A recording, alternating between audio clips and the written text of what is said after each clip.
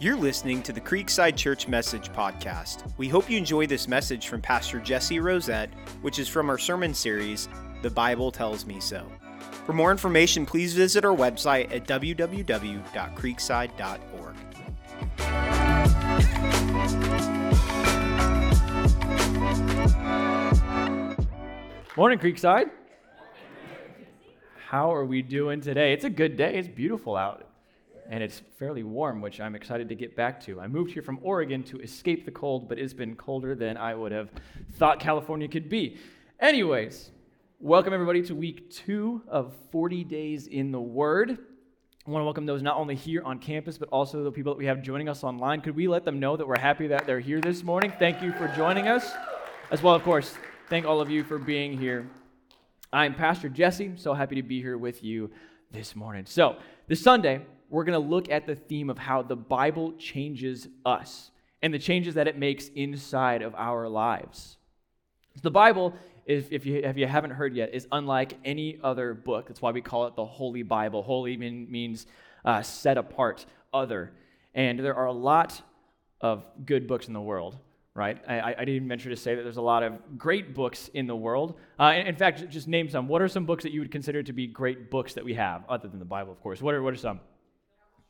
To Kill a Mockingbird, that's a great one. I heard one over here. What? Say it again. Atlas Shrugged. That is a good one. Okay. What about Lord of the Rings? Anybody? That's a personal favorite series of mine. Yeah, I see Reed's hand. I see you guys.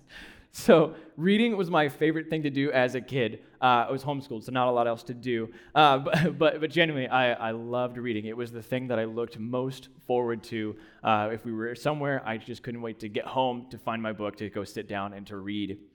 My favorite kind of books, they were all the kind of classic, the fantasy, the adventure, danger, action, maybe just a hint of romance. That wasn't something I talked about with my friends, though, because they'd make fun of me. So, in talking with them, it'd be like, yeah, swords and blood and monsters, and they kiss at the end. But that was more just for me and my sisters. We talk about them. We shared books a lot, actually.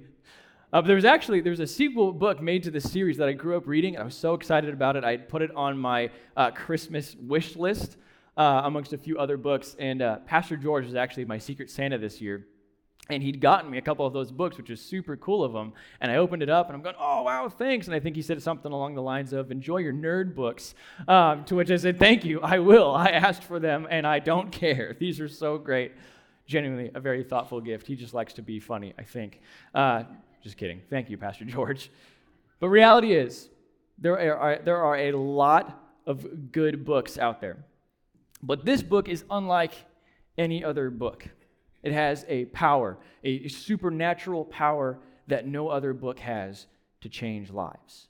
The reason it has the power to change lives is because it is the Word of God. So last week we looked at 7 reasons we can know for certain that it's God's Word, the reasons that we believe it, that we stand upon it, that we call it the authority for our lives. And that it's not just a human book, not a fairy tale, or even for that matter, it's not just a history of Israel. It is God-breathed. It is the Word of God. And the Word of God is the most powerful thing in the universe.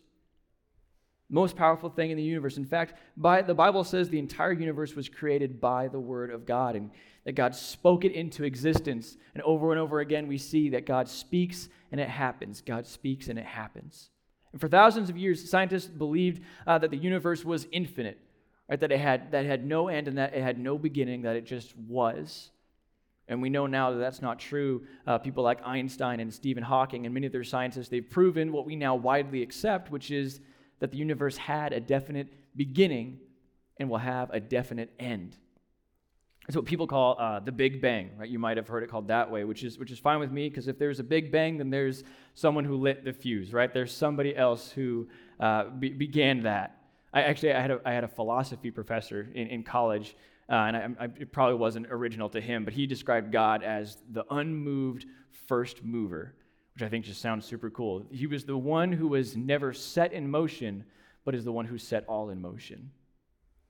The Bible says this in Psalm 33:6, that the Lord merely spoke and the heavens were created. He breathed the word and all the stars were born. So if you want to call that a Big Bang, that's fine with me, but I'm going to tell you that behind that bang was the Word of God. Because I believe it takes an enormous amount of faith to believe that it was just an accident, or that something comes out of nothing, or that this all just happened by chance. So God spoke, and there was light. God spoke, and there was life. And we also see, if you read further into the New Testament, when Jesus was walking on the planet 2,000 years ago, he brought people back to life simply by his word. And these were widely seen miracles, right? We talked about the way that the Bible has witnesses. And they weren't just like 2 or 3 witnesses, though that would be good, but 400 or 500 people. Even at times, there were what the Bible calls multitudes, which would have been thousands of people that would have seen Jesus speak, and they would have seen the impossible happen. This is the power of God's word.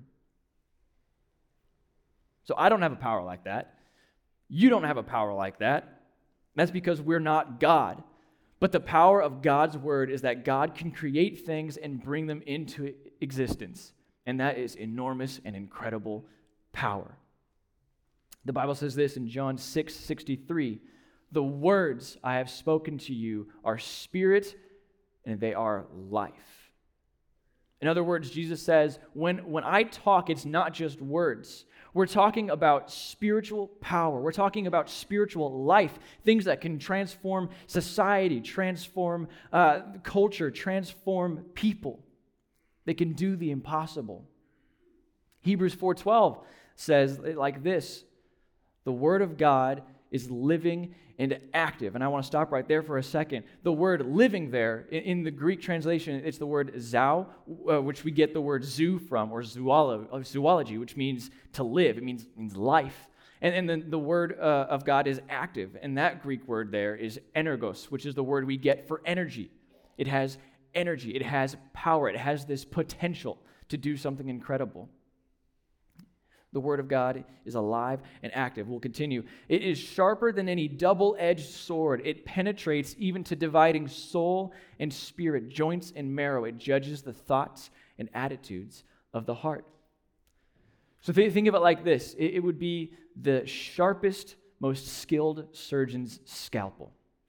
All right, the word of God has the ability to cut right to the heart of the issue with absolute precision. It can point out what's wrong in my life, what needs to be corrected, what I need. It's not like a skill saw, it's not a chop saw, it's not a chainsaw, it is like a scalpel. It can do the fine work that needs to be done in my life, and it is exactly what I need. So what is it that I need? Well, I venture to say that it's the same thing that we all need, and that's change. We need change in our life. The way that we are is not perfect. We've got issues. We've got sin. We've got things in our lives that should not be there. There's things in your life that you don't like, right, that you don't want. There are things that you know need changing in your life, and you may have even tried to change them, but they haven't changed.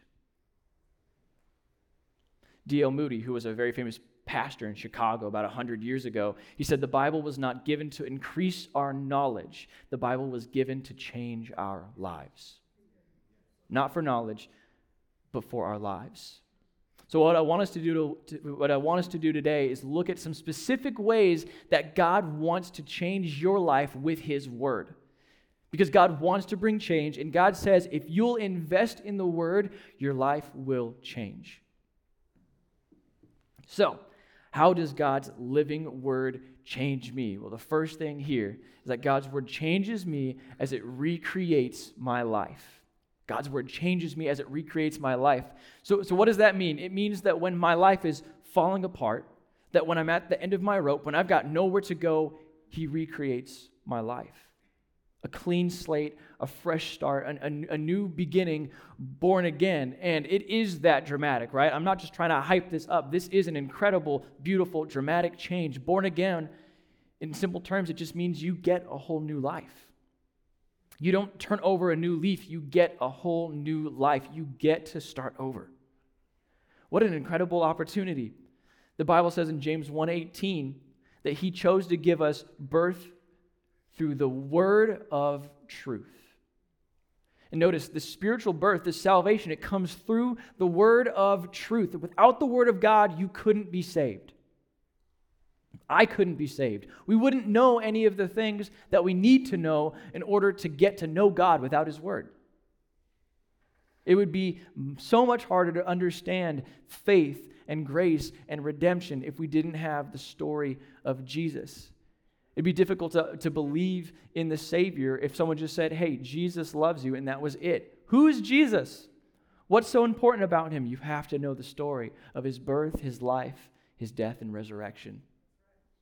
And God wants to talk to you, right? God is not silent. That's the whole point here. He wants to speak to us. He knows everything about us already, and He wants us to know about Him. He gave us this word to communicate and to help us understand and see. Paul told Timothy in 2 Timothy 3:15, from a child you have known the Holy Scriptures, which are able to make you wise unto salvation. So it's this book, the Bible, that's going to show you the path to eternal life. It's the one that shows you the way. It's revealed through the Word. The Bible is often compared to a seed. And once it takes root in your heart, it begins to sprout and it begins to grow and then it begins to bear fruit. And then you see all these changes for the good in your life. You know, the fruit that's in your life, it's not actually, the fruit that you bear, it's not for you, right? An orange tree does not eat its own fruit. The fruit in your life is for people around you, which is just a beautiful thing that God does. The Bible also says it like this, 1 Peter 1:23. You have been born, again, not of perishable seed, but of imperishable, through the living and enduring what? Word of God. And so I want you to note these two words, living and enduring. Living and enduring. It's alive. Like a seed planted that grows into a mighty tree that never falls, the Word of God is alive and it grows and it moves in us and it changes us. And so the Word of God starts off by recreating my life, but it's got a lot more to do than just that. So the second thing that it does, God's Word changes me as it eradicates my guilt. God's Word changes me as it eradicates my guilt. And this is a big one. I don't have to have guilt in my life. I don't have to go around with regrets and with shame. See, most people, they're stuck with memories, right, from the past that they can't seem to get over. Just that whatever happened, they're stuck with it, and it keeps them from moving forwards. Either there's people who've hurt them and they have resentment towards them, or they've hurt others and they have guilt, or they've just done something and they can't seem to find the right way to forgive themselves. But did you know that God doesn't want you to go through life carrying a baggage of guilt? Did you know? Did you know that the Bible was given so that you can become guilt-free? Jesus did not come to condemn the world. Spend some time around here or other faith communities, and you'll hear incredible stories from people who are so gracious to share about their past and what they've been through, what they've done, struggles that they've faced, and then how God transformed them.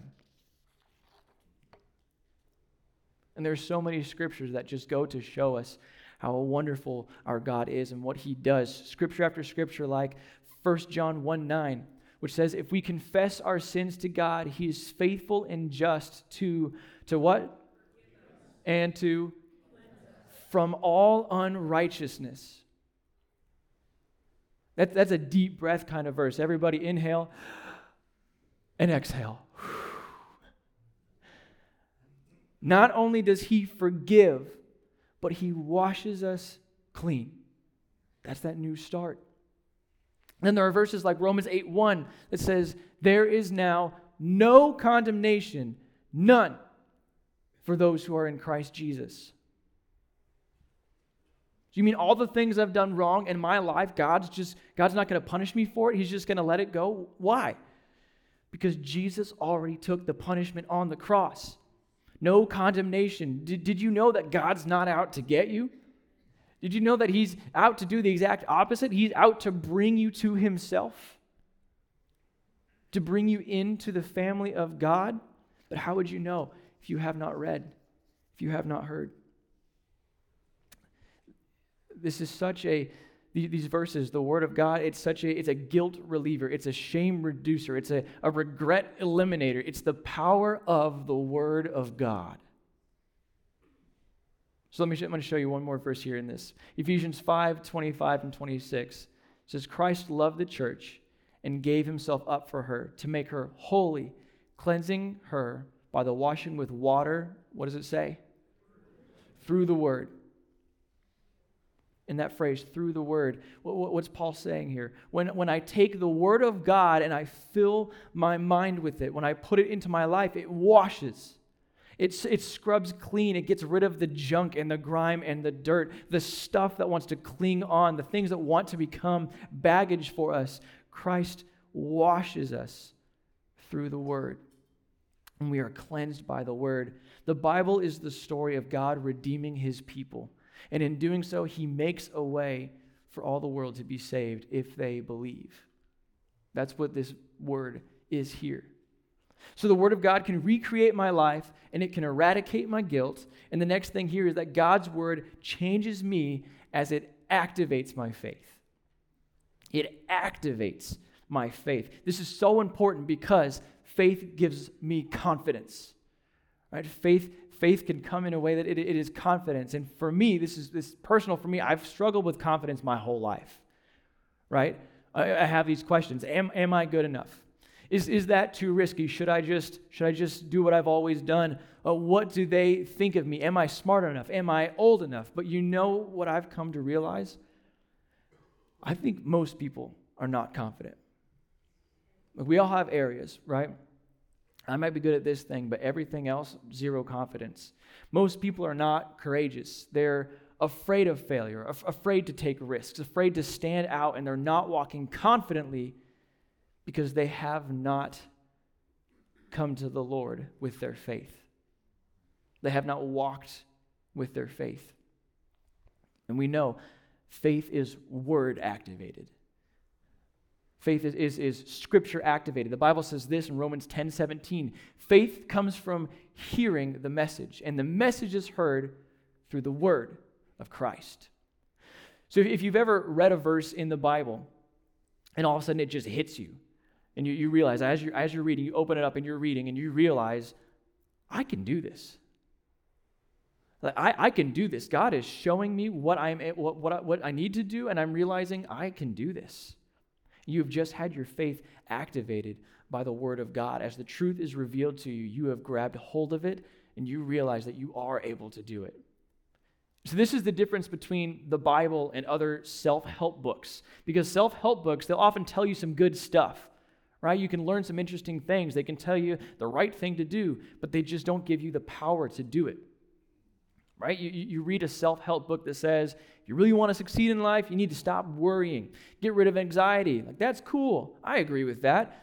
Get rid of your bad habits. Of course, that's a great thing too. It'll tell you the right things to do, and they're right about a number of these things, but they won't really help you stop or start, depending on what you're trying to do. You can't kick that habit. You can't stop worrying. You can't seem to get over whatever it is. They don't have the power because those books aren't alive. And we don't have the power because we are not God. The power of God's Word not only tells you what to do, but it gives you the power to do it, and it increases your faith. When you read all the promises in the Bible where God says, if you do this, and you do this, and you do this, I will come alongside you, and I will do this, and I will do this, and I will do this. That increases my expectation of who God is and who He's called me to do. What He's called me to do. It gives me confidence, especially in times of difficult. Like, those are the times that you need faith. So often struggle brings us to our knees, worry and fear and panic. But you know what you're supposed to do when you feel like you're going through hell? You keep going.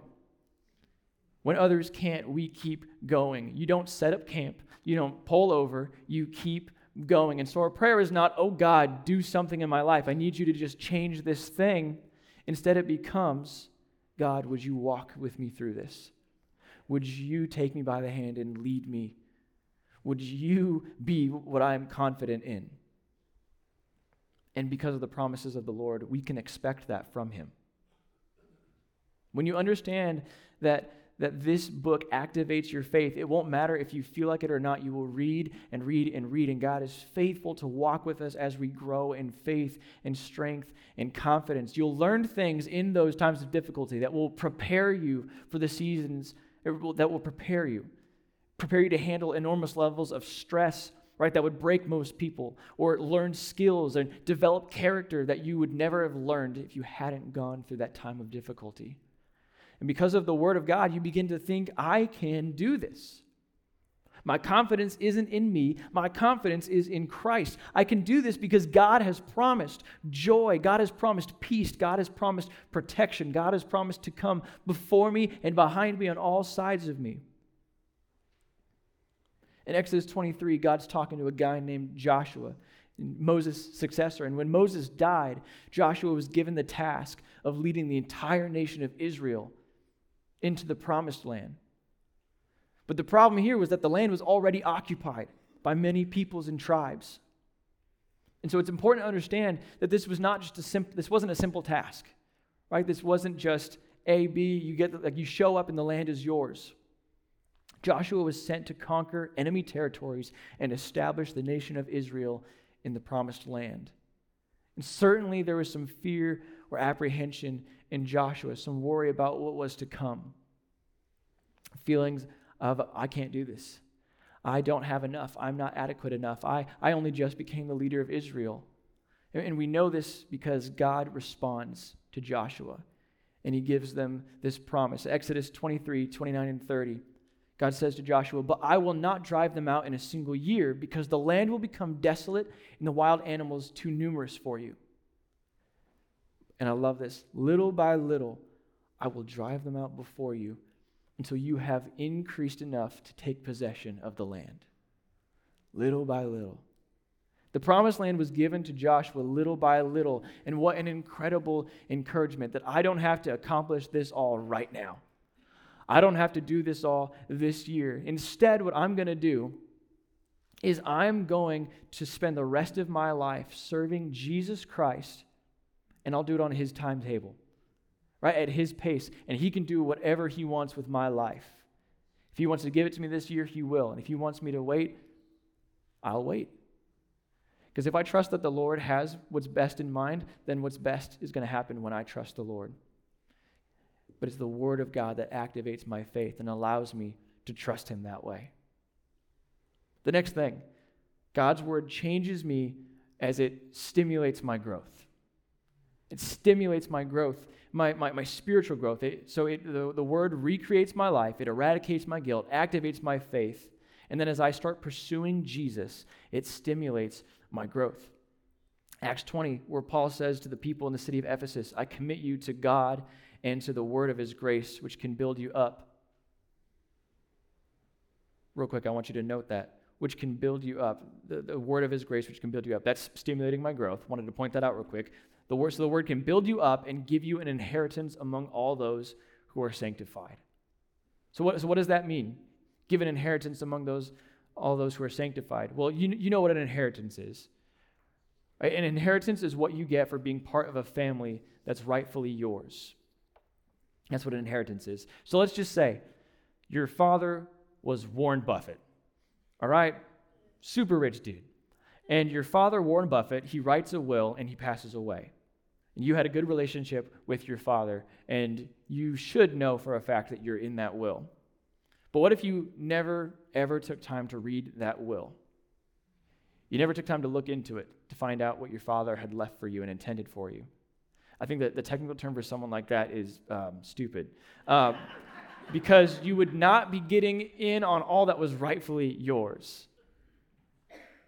Right? You would not be benefiting from that which belonged to you as a child of Warren Buffett. You would not be able to enjoy the blessings of the Buffett family because you don't even know about it. You don't know what's in it for you. You don't know what's rightfully yours. You don't know all that could have happened and has been intended for you. So when you become a follower of Jesus, when you put your life in Christ's hands, when you trust him for salvation, you're not just a believer. You become a part of God's family. And there are family responsibilities, of course, but there are also family privileges, family blessings. You, the Bible says, have an inheritance, a spiritual inheritance that you're going to gain from God, and not just here right now on earth, but eternally in heaven after. But what if you go through your entire life not knowing the power, the opportunities, the blessings, the benefits that are all available to you as a child of God? You never even took the time to know what they were. The technical term for that, I believe, is a waste, a missed opportunity, something that could have been. Because God says, I want to stimulate your growth, and I want to give you the inheritance that you have as my child, but you have to grow into it. But then you will have what I have intended for you, what rightly belongs to you. 2 Timothy 3:16 and 17. We looked at these verses a little bit last week. It says, all Scripture is God-breathed and is useful for, notice these four things, teaching, rebuking, correcting, and training in righteousness, so that, and here's the purpose of the Bible, so that the man or the woman of God may be thoroughly equipped for every good work. The purpose of the Bible is to help you live out the purpose that God has for your life. And Paul says the way that God gets you ready for life, the way that God gets you ready for his purpose is through the Bible. And the Bible does four things. He says it's for teaching, rebuking, correcting, and training. And we're going to walk through those real quick. Let me explain in a little bit different way. So teaching is when God shows me the path to walk. God says, here's the path that you are going to walk on. That's teaching. Here it is. Walk this way.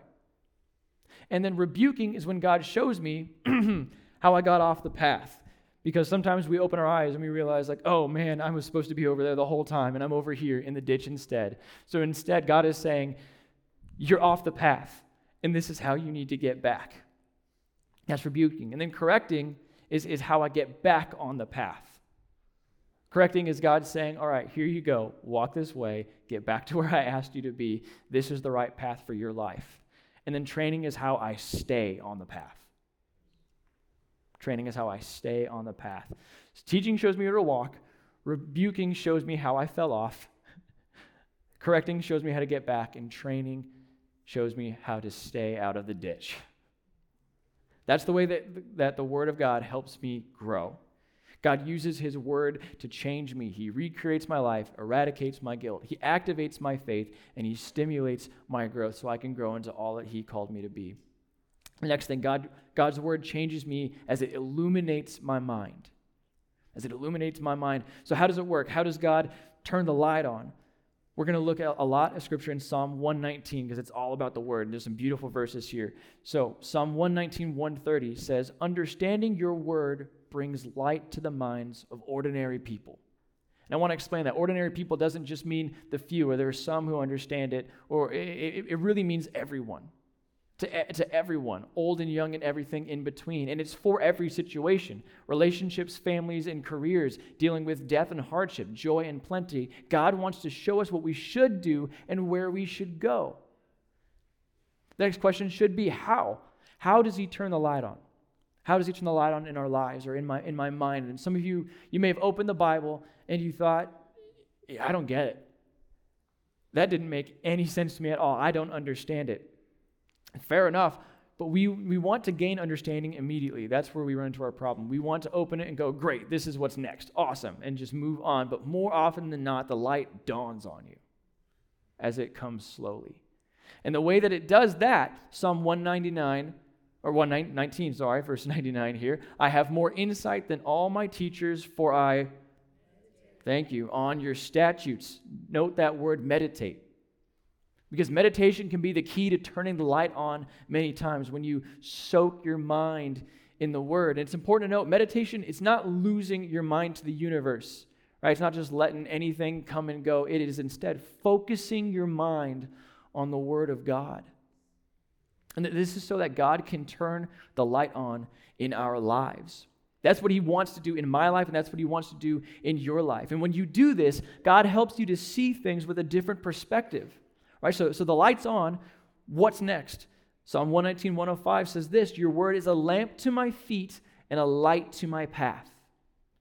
He turns the light on so that we can have direction in our lives, a lamp for our feet, a light for our path. And when this was first written, right, the lamp was like a candle, almost like a little lantern thing. Now we have like flashlight apps on our phones. So in a more modern way, the word is an app to my feet.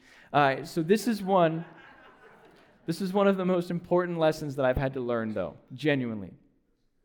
How does my faith in God's word work in practical, everyday ways? Right? And that should be something that we all are wrestling with. How does it work out in everyday ways? Well, it's like a flashlight that I'm holding. And it gives just enough light for the next few steps, unless you've got one of those like sunbeam flashlights. Those are cheating, I think. Most flashlights just give you enough for the next few steps. They illuminate just a little bit ahead of you. And there have been so many times in my life when I've been stuck waiting for more light from God. Right? What I want is, God, would you light up the whole path, like my whole life. Just let me know what's coming. I'll take care of it. If you could give me the next like 20 miles, you just take a break. I'll take care of this. That would be awesome. But God says, no. I'm just giving you enough for the next step. And then you take that step, and then you're going to get light for the next step. And then you take that step, and you're going to get light for the next step. God's given you just enough light for the next step. So you have to ask yourself, what's the next step in your life? And I can't tell you that, but I know where you can find some pretty great answers. To turn the light on in your life, one of the greatest things that you can do is pray prayers related to God's word, related to the Bible. And here's a great verse for it, Psalm 119:18. Open my eyes that I may see wonderful things in your law. Law here just means the book, the Bible. But open my eyes so I may see wonderful things in your law. The next way that God changes my life with his word, and this is a big one as well, God's word changes me as it encourages me. See, the goal, or this goes for a couple of things. It can apply to your mood, right? For example, because we all have those times when you're down in the dumps, you're feeling a little grumpy, you're feeling like nobody cares, you're having a pity party, you're inviting yourself, party of one. That's what happens. It's okay. We have bad days. But then there are also times when we go through tragedy, through pain, through heartache and confusion. But you need to understand that God gives us the Bible to encourage us. And how do we know? Romans 15:4 says everything that was written in the past, he's talking about the whole Bible here, everything that was written in the past was written to teach us so that through endurance and the encouragement of the Scriptures, we might have hope. And I want you to note those 4 highlighted words. Everything, encouragement, Scriptures, and hope. Everything in the Scriptures is for our encouragement and hope. Everything. Everything that was written in Scripture is meant to encourage you. It's meant for your encouragement. It's meant to reveal truth and usher you towards hope. Even the tough parts are there to ultimately encourage your life in the right direction. And the next time that you get discouraged, you feel fatigued, you run out of energy, you're just out of that razzle-dazzle, whatever it is, instead of turning on the TV, try reading the Bible, right? Instead of a coffee break, maybe you need a Bible break. Instead of Dr. Phil, listen to Dr. Luke, okay? Because this has the power to change your life. This has the power to change your life. That's why every day you should spend a little bit of time alone with God. We call it quiet time, but I don't care what you call it. Daily devotional time, my inspiration time, worship time, it doesn't matter. It's just a little time where you get away and you get quiet and you spend time with God and you think about his word. And you read his word and you talk to him and you just listen. I believe quiet time is actually something going to be discussed in your small groups next week, so you have that to look forward to. But a good verse to remind us to spend that quiet time with the Lord is this, Psalm 119:14. And I have it in the Message paraphrase here. It says, you're my place of quiet retreat. I wait for your word to renew me. See, the word of God is meant to give you hope. If you're discouraged if you are discouraged and you've lost hope, it tells me one thing. You are certainly not in this book. You are certainly not in this book, because if you were, you would not be discouraged. if you were, you would have hope. The Word of God, it recreates my life. It eradicates my guilt. It activates my faith. It stimulates my growth. It illuminates my mind, and it encourages me. And God's Word changes me as it liberates my potential. It changes me as it liberates my potential. This is so important because only God, your Creator, knows your potential fully.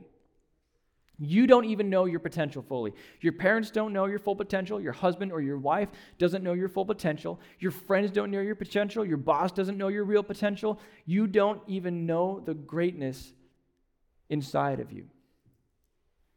Only God knows what you are truly capable of. So you've got to spend time in God's Word to get out of the boxes that other people have put you in. And I'm not just trying to say everybody's special, everybody has this. This is genuinely how God created us. Right now, most people live for the expectation of others. They live for the approval of others. They worry what other people will think. Your life has been limited by people, by people who have lied to you, who have spoken things over you that are not true. And I'm not saying it was malicious. Some people just don't understand what they're saying or how powerful their words truly are. But they still did. And so maybe growing up or even more recently, you've heard things like, you can't do, you'll never be good at, why can't you be like, you're not going to be, you're not worth, you'll never amount to. Any of this ringing a bell with anyone? You were told all of these things and you believed those lies and you've played them over and over until you truly believe them. You don't even know, though, what you're capable of.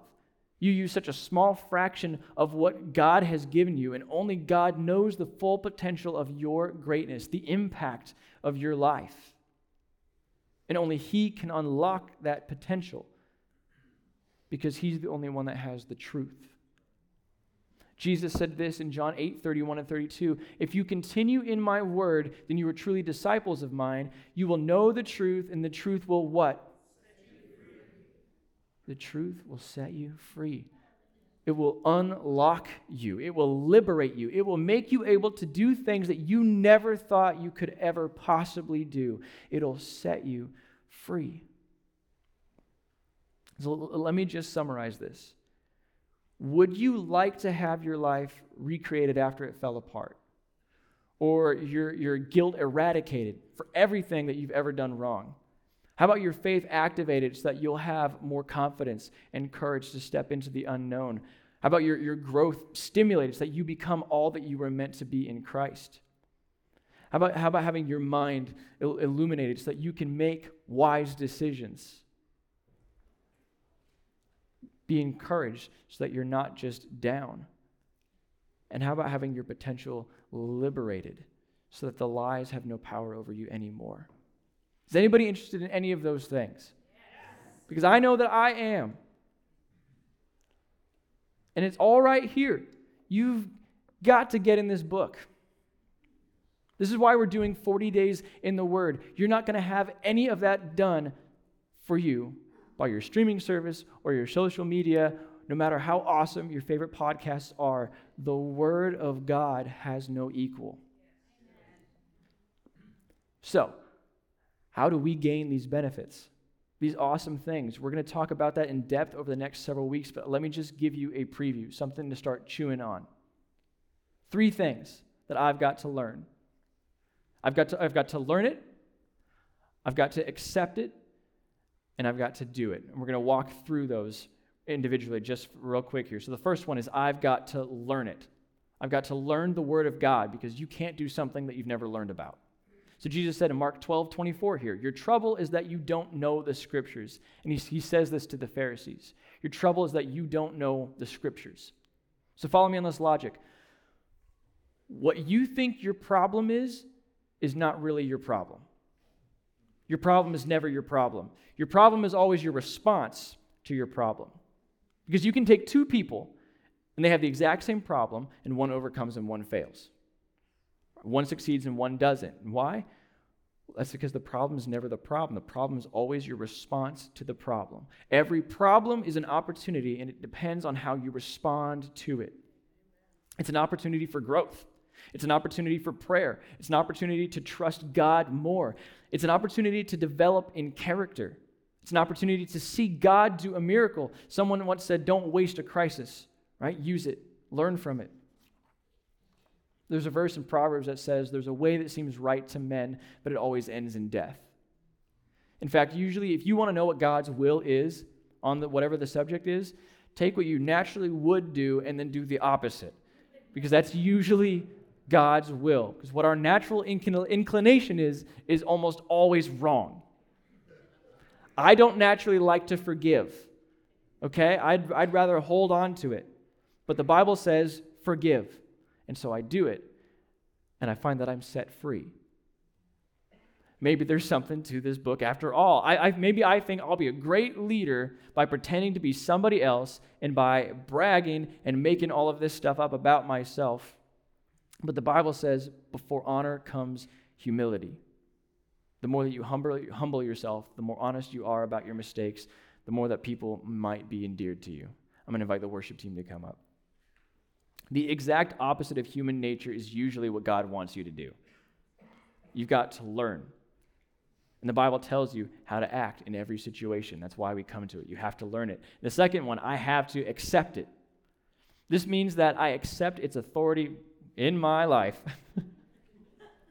Well, we'll just keep going. Pastor George talked a little bit about this last week, and there are things in the Bible that I don't understand, but I accept it. Right? There are things in the Bible that I don't like, but I accept it. There are things in the Bible that are inconvenient, but I accept it because God is God and I am not. God is God and I am not. And it's incredibly arrogant for me to say, I know, God, that you said this, but I think I know better. I like my way, and not only do I just like my way, I think my way is the right way and that yours is wrong. How incredibly arrogant of me to say to my Creator God. So to accept the Word of God means to say, God, this is going to be the guidebook for my life, for the rest of my life. I may not like it. I may not agree with it. I may not be popular. It might not be politically correct. It may be hard to do. I may think it's impossible, but I'm going to accept that it's the right way to go. I'm going to make that decision and I'm going to stand upon it. In 1 Thessalonians 2:13, it says, when you received the word of God, which you heard from us, you accepted it not as the word of men, but as it actually is, the word of God, which is at work in you who believe. You've got to believe it for God to work it in your life.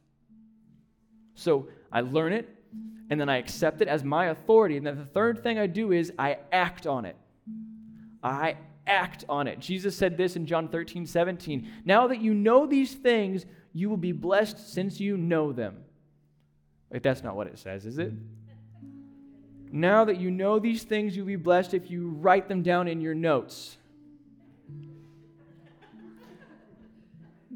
Now that you know these things, you will be blessed if you do them.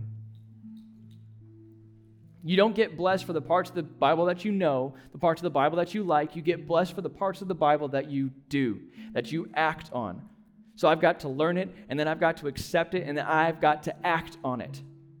I have to do it. And when I do that, you know what happens? My life gets recreated. My guilt gets eradicated. I am encouraged.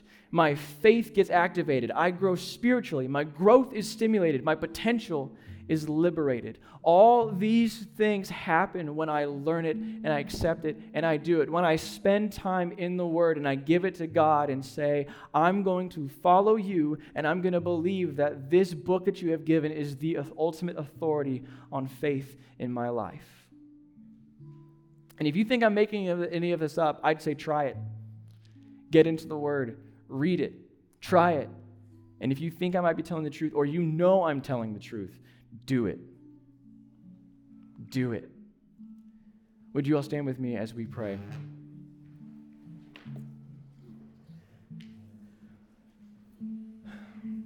We're just going to ask God to help us do this, to help us step into faith and help us to just walk faithfully in His Word. So, Heavenly Father, we Thank you for being here with us, Lord, and for revealing these things to us, for the word of God that shows us the truth. And Father, first we pray that you would do a mighty work, Lord, that you would recreate lives, Lord. And for so many of us, Father, would you just continue that process? Lord, show us that we're not done, that you have more for us, but would you recreate, Lord? And then for those of us that are carrying all this stuff, this baggage, Lord, would you eradicate our guilt as we accept the sacrifice that Jesus Christ made on that cross, Lord Jesus? Would you activate our faith? Father, would you get rid of fear and help us to follow you, understanding that you have given us confidence, Lord, that you have so much more for us than just our fear and our failures, Lord. Would you stimulate our growth, Lord? Would you build us up into people that are worthy of your name, Lord?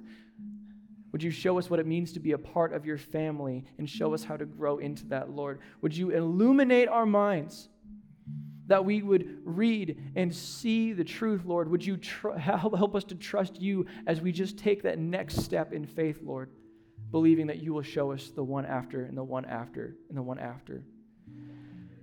And would you cast out the lies? Would you liberate our potential, Father, as we step out of the boxes that were placed around us and we step into everything that you have for us?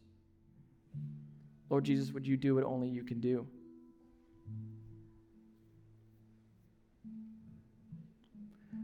We want what you have for our lives, Lord. Would you help us to open our hearts and to accept all that is?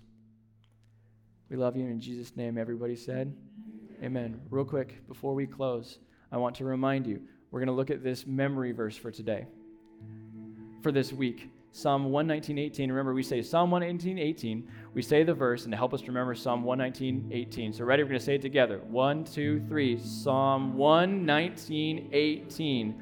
Open my eyes that I may see wonderful things in your law. Psalm 119:18. You're amazing. Let's worship as we go today.